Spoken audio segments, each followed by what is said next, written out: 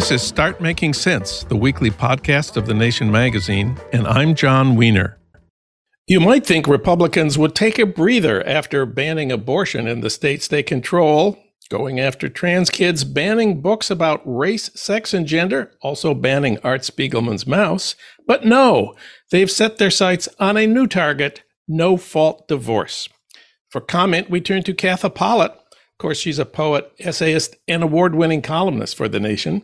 She also has written for The New Yorker, The Atlantic, and The New York Times, and her most recent book is Pro, Reclaiming Abortion Rights. And earlier this year, she was a guest on The Daily Show on Comedy Central with Wanda Sykes. Katha, welcome back. Hi, John. Thanks for having me. Well, you open your new column on no-fault divorce with what you call a fun story about a guy named Steven Crowder. I never heard of him, but I see that the Daily Mail calls him an online personality. Is that the way you'd describe him? That's how I describe myself. I'd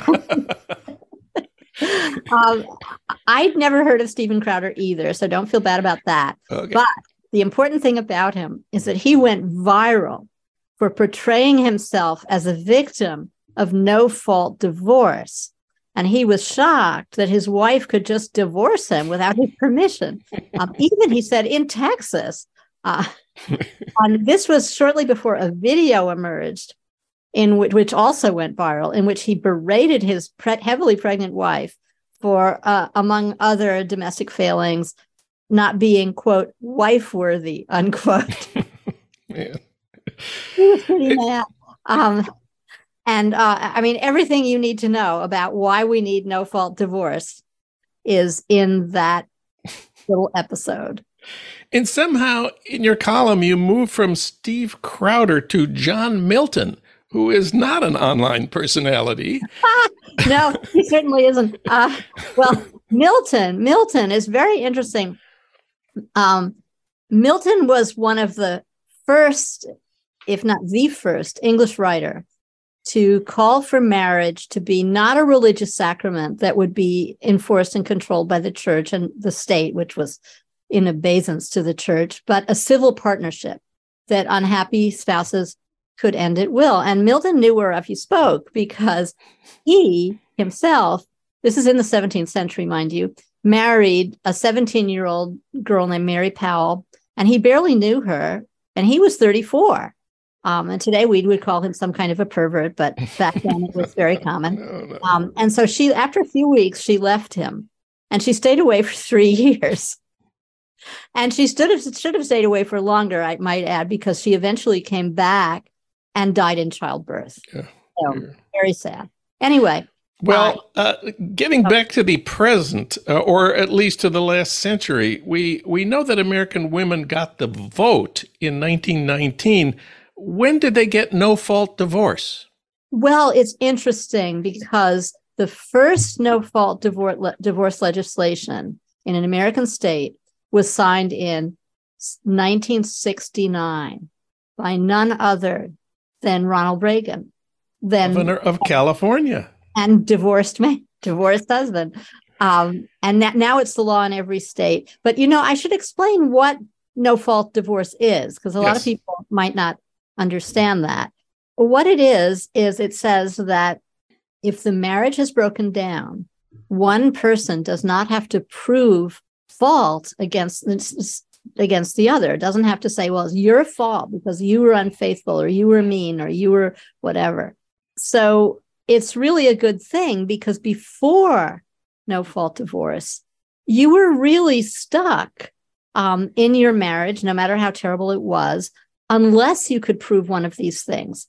And that led to a great deal of, in addition to other sorrows that we'll get to in a minute, it led to a lot of lying and falsification. I mean, you'll see, movies where they set up the husband in bed with someone and then someone rushes in and takes a picture just because you needed to have evidence of infidelity, which was one of the permissible grounds.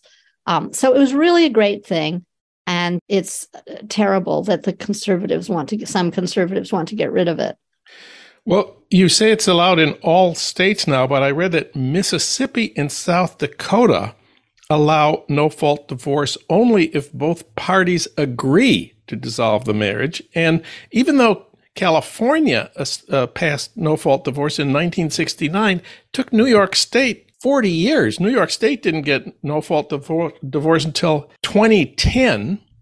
And I also learned that last year, the Republican Party of Texas added language to its platform declaring, quote, "We urge the legislature to rescind unilateral no-fault divorce laws and to support covenant marriage."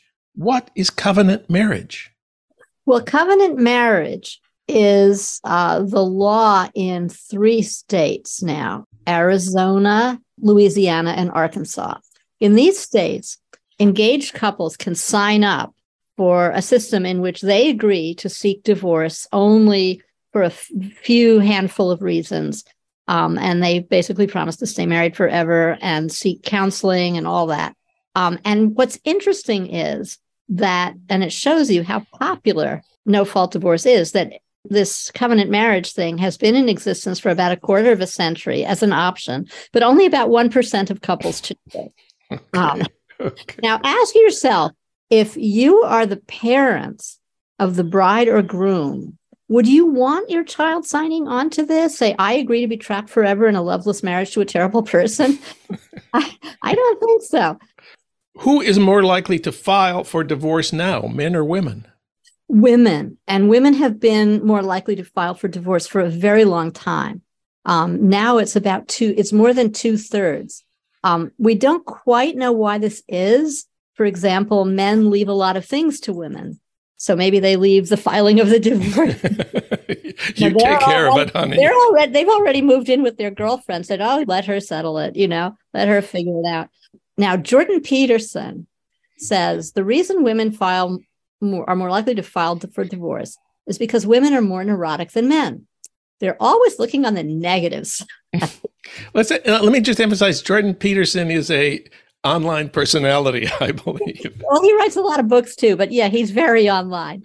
So women are more neurotic. And then I add that given the sexist nature of most marriages, they've got a lot to be negative about. You've reviewed the research on the effects of no-fault divorce. What have scientists found? Well, it's really interesting. They were able to do this because of the long state-by-state rollout of no-fault divorce. So they could separate the effects of instituting no-fault divorce from other things.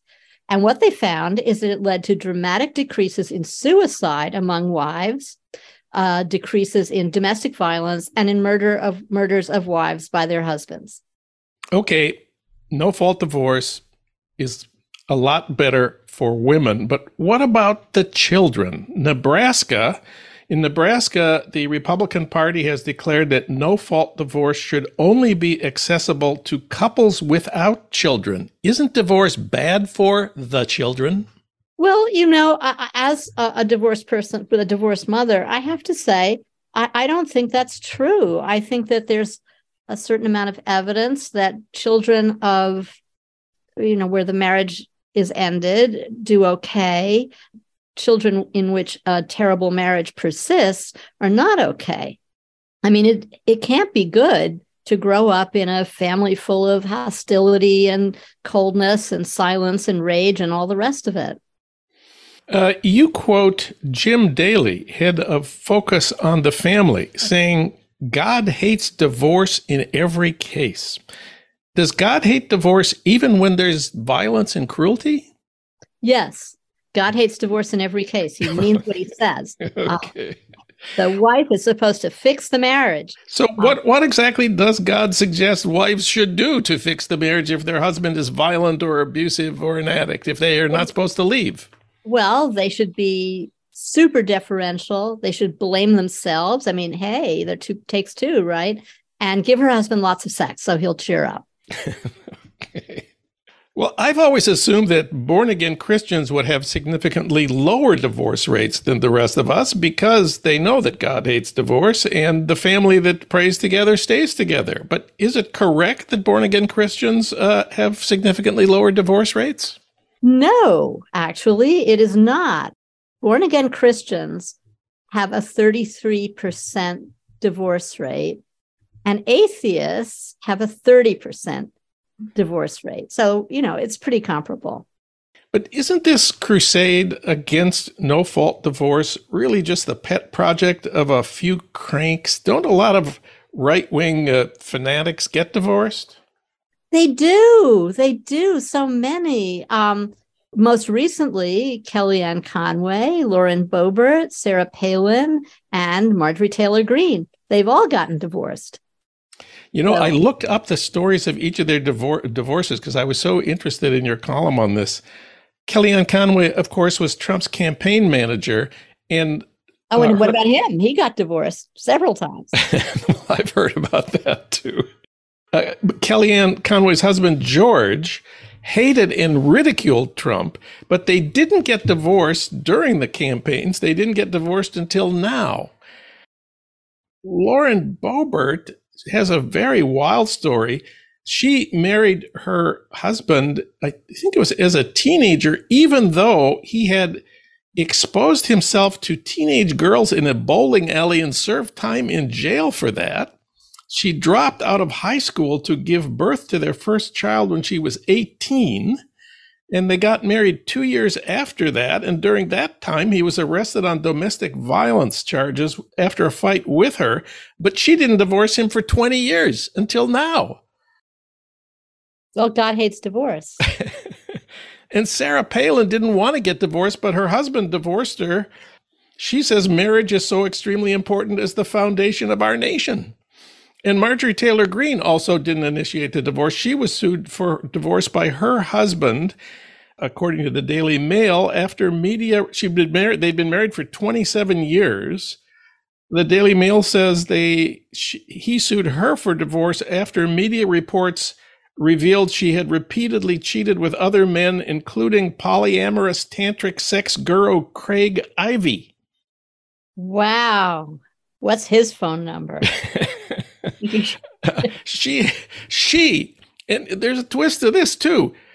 Marjorie Taylor Greene had originally filed for divorce against her husband in 2012, but then they reconciled. And then this year he sued her for divorce. So there's, different strokes for different folks.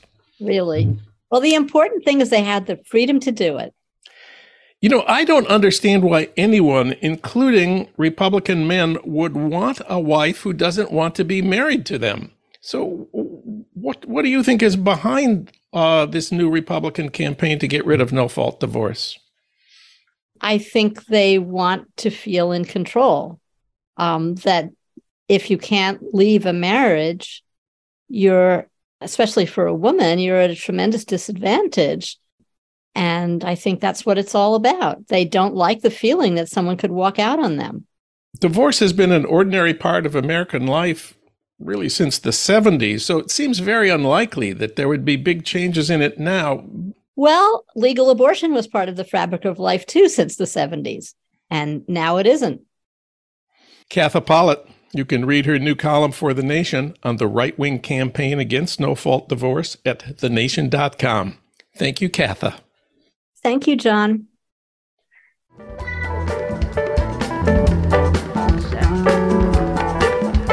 You've been listening to Start Making Sense, the weekly podcast of The Nation magazine. You can hear more interviews like this one at thenation.com, and you can subscribe to Start Making Sense at iTunes Podcasts, Pocket Casts, Stitcher, or wherever you get your podcasts. I'm John Wiener. Thanks for listening.